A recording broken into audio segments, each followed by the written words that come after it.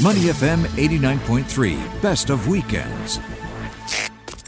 This idea of ESG, environmental, social, and governance, has been in the corporate mind and corporate eye for many years now.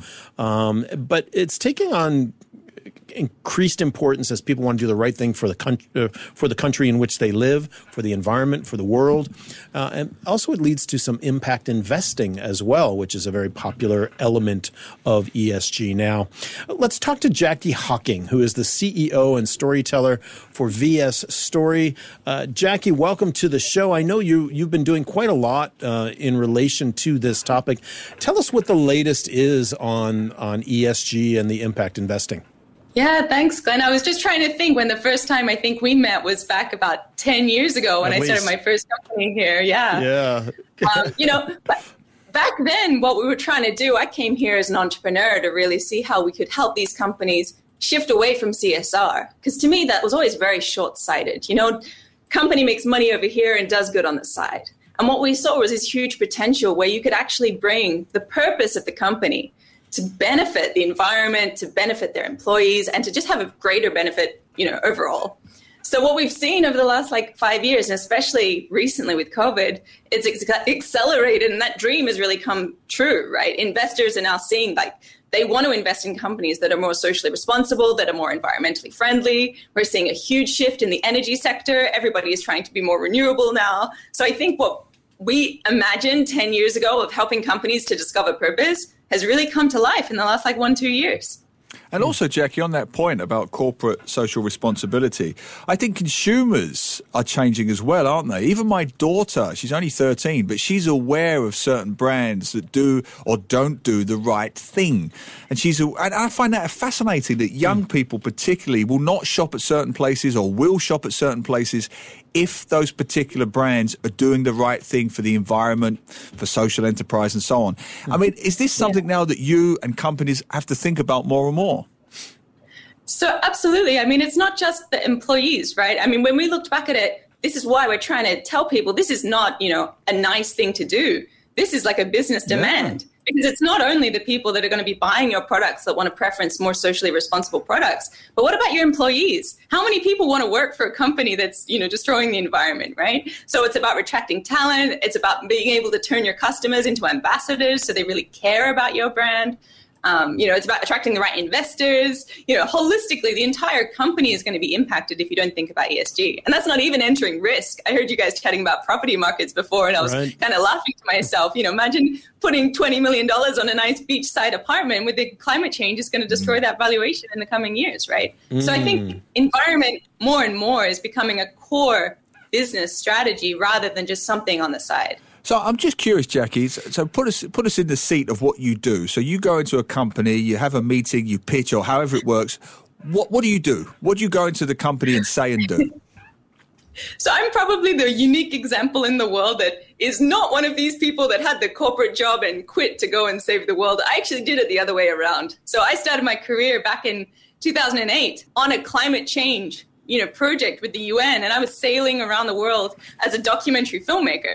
So I was having the dream job, documentary filmmaker, going around the world, learning about climate change, trying to find solutions. I really believed that solutions existed already. They just needed more visibility. So I started my career as a documentary filmmaker. And over time, I decided that I needed to get to Asia. I needed to be based either in China or India to be at the heart of where all of these environmental challenges are.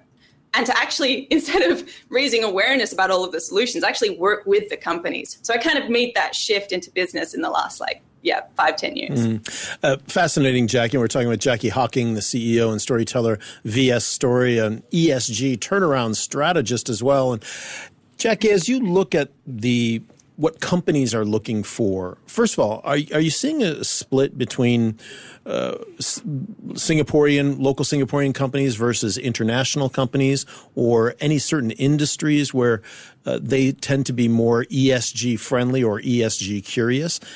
What are you seeing in terms of the clients or the people that you're talking to?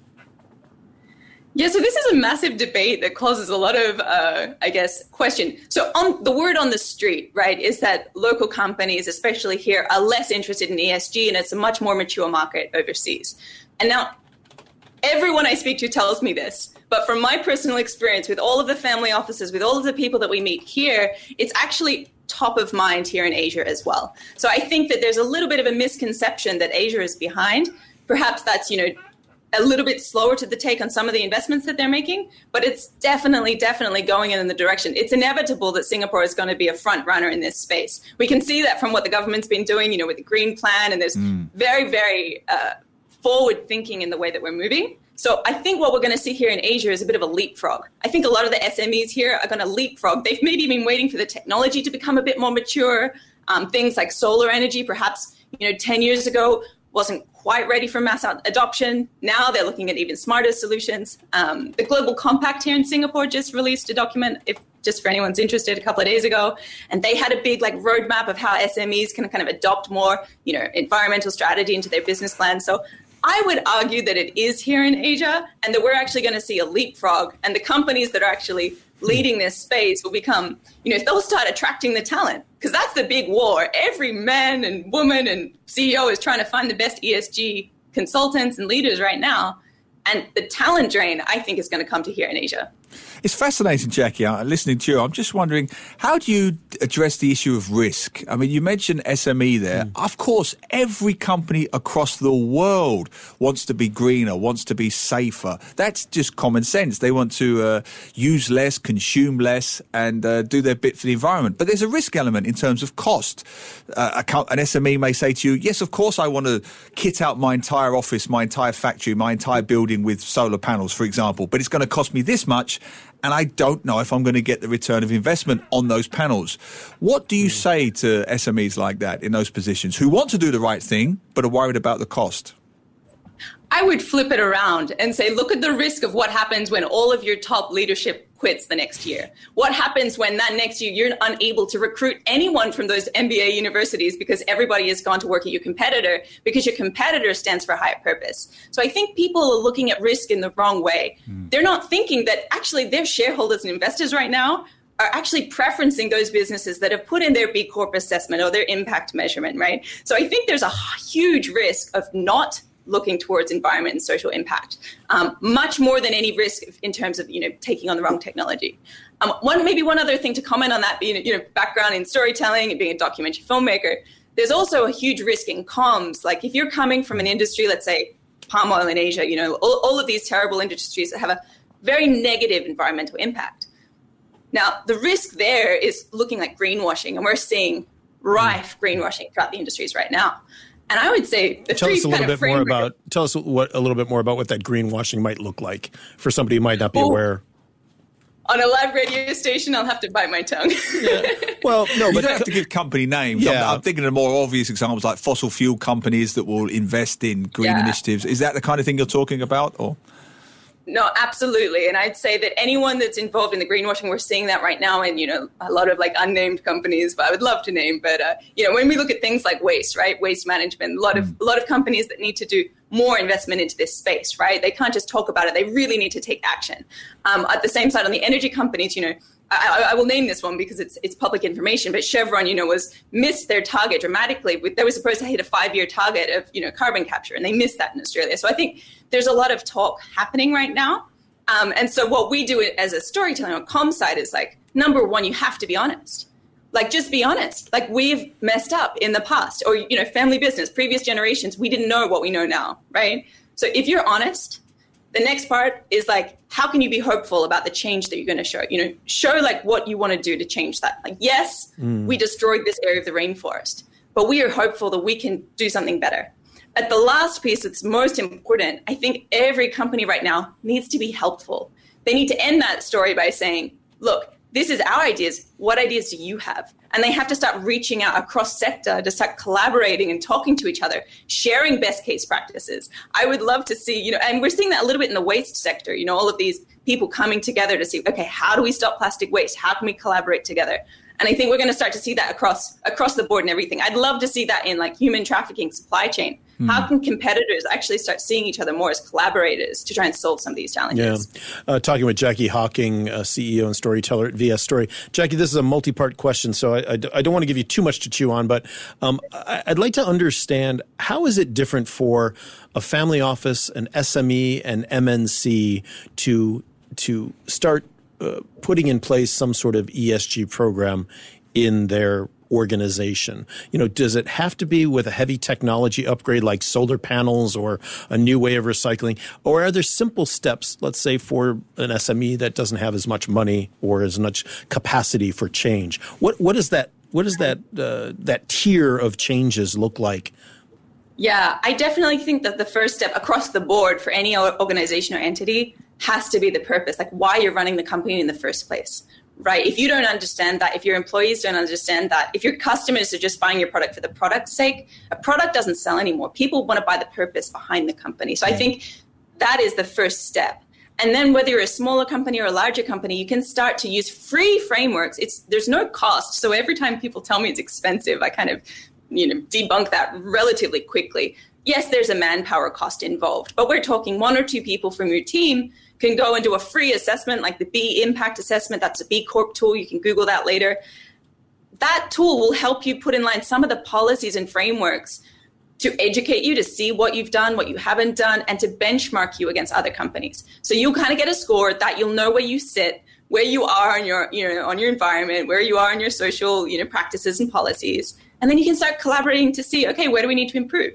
So I think before implementing anything, step 1, figure out what your purpose is and why you're doing it so that you can rally people together and get that resources and inspiration, because ultimately everything is about people being inspired, right? Mm-hmm. If your team is inspired about protecting the environment, they're going to put more energy into it. And then all you need is a free, simple tool to measure it. And then you can start rolling out and deciding what the best decisions are. And that next step is complicated. And that's where it starts deciding, what technology you're going to use. But to be honest, I think that's the easy part, because there are so many solution providers out there. One of my pro bono clients I work with in Indonesia, they're making packaging out of seaweed. They've had this technology for years. All they need is people in Singapore to really come and scale this product up here, So, reach out. If you're a company, you want to distribute this kind of packaging, the technology exists. What we need is more of that mindset and adoption and people to be inspired to get involved, a more connected, collaborative ecosystem. Yeah. Yeah, Jackie, you mentioned there about the team element, a happy team, more productive team. And I'd like to focus a bit on the employee, because I know you mentioned just now an unhappy employee or an employee who doesn't advocate some of the practices you have in your company is going to work elsewhere. I hope at an idealistic level that's actually true, which is what I'm going to ask you now. Are you seeing that increasingly? Are people genuinely making job and career choices based upon the practices of the company? Because I'd like to think that, yes, a Singaporean listening to this will not work for this MNC because it's done this to the environment. But I also think there's a part of me that thinks if that company offered them 10 grand a month, they'll say, I don't care what they're doing to the ocean. They're paying me 10 grand a month. Are you seeing a discernible shift in mindset when it comes to choices for employees? Yeah, and actually it's really funny because I think when I first met Glenn, he was trying to teach me how to do public speaking, and 10 years ago I was terrible. But one of the first TEDx talks that I did was basically telling everyone at a huge FMCG multinational, it was their internal TEDx, and I was like, don't quit your job. And it was like a plea, please, if you care about social impact, don't quit your job if you want to change the world. Because if we want these companies to change, we need change makers inside these companies. I need them. Everyone needs them. And it's really hard to say that. But honestly, you can make the biggest impact inside your job. So the reason that I'm such an advocate of people to stay in their companies is because we're seeing a huge drain of people quitting, starting their own social enterprise, which is exciting. And I like that. And I can be a testament, we're a very small company, but we probably get 100 applicants a day from really senior people in senior positions. And I can't offer, a quarter of what they're getting paid, but they're inspired by the story, right? And they want to leave a legacy and make an impact. And I think the more we start to see these, climate emergencies around the world, the more, COVID, perfect example, people forget that was caused by biodiversity loss, right? Conservation. We're going to start to see more people wanting to really, how do you look your grandchildren in the eye and say, look, I was in charge of deforesting an area where all of these, wildlife is being destroyed. people want to leave more of a legacy. So I would say it's a huge challenge for companies to attract the best talent. On the plus side, if you come out as a purpose-driven company, people will leave their university. They'll come straight to you rather than going to all of the other ones. So yeah, it's a huge challenge. Jackie, how do people get in touch with you if they want to learn a little bit more about how they might start or continue their ESG journey? Yeah, I think like a lot of, social entrepreneurs, system entrepreneurs, I would say anywhere on the internet, I'm pretty easy to get a hold with. So yeah, just Googling our company, looking up, on any of the social media channels of your choice. So. When you get a chance, when we get off this interview, go ahead and put your URL in our chat, will you, on Facebook Live? Yeah, awesome. Great. Would love to. Thanks so much, guys. And nice to see you again, Glenn. It's been a while. Jackie. Yeah, thanks so much, Jackie. Jackie Hocking, CEO and storyteller at VS Story. Thanks for being with us on Money FM. See you. To listen to more great interviews, download our podcasts at moneyfm893.sg or download our audio app. That's AWEDIO. Available on Google Play or the App Store.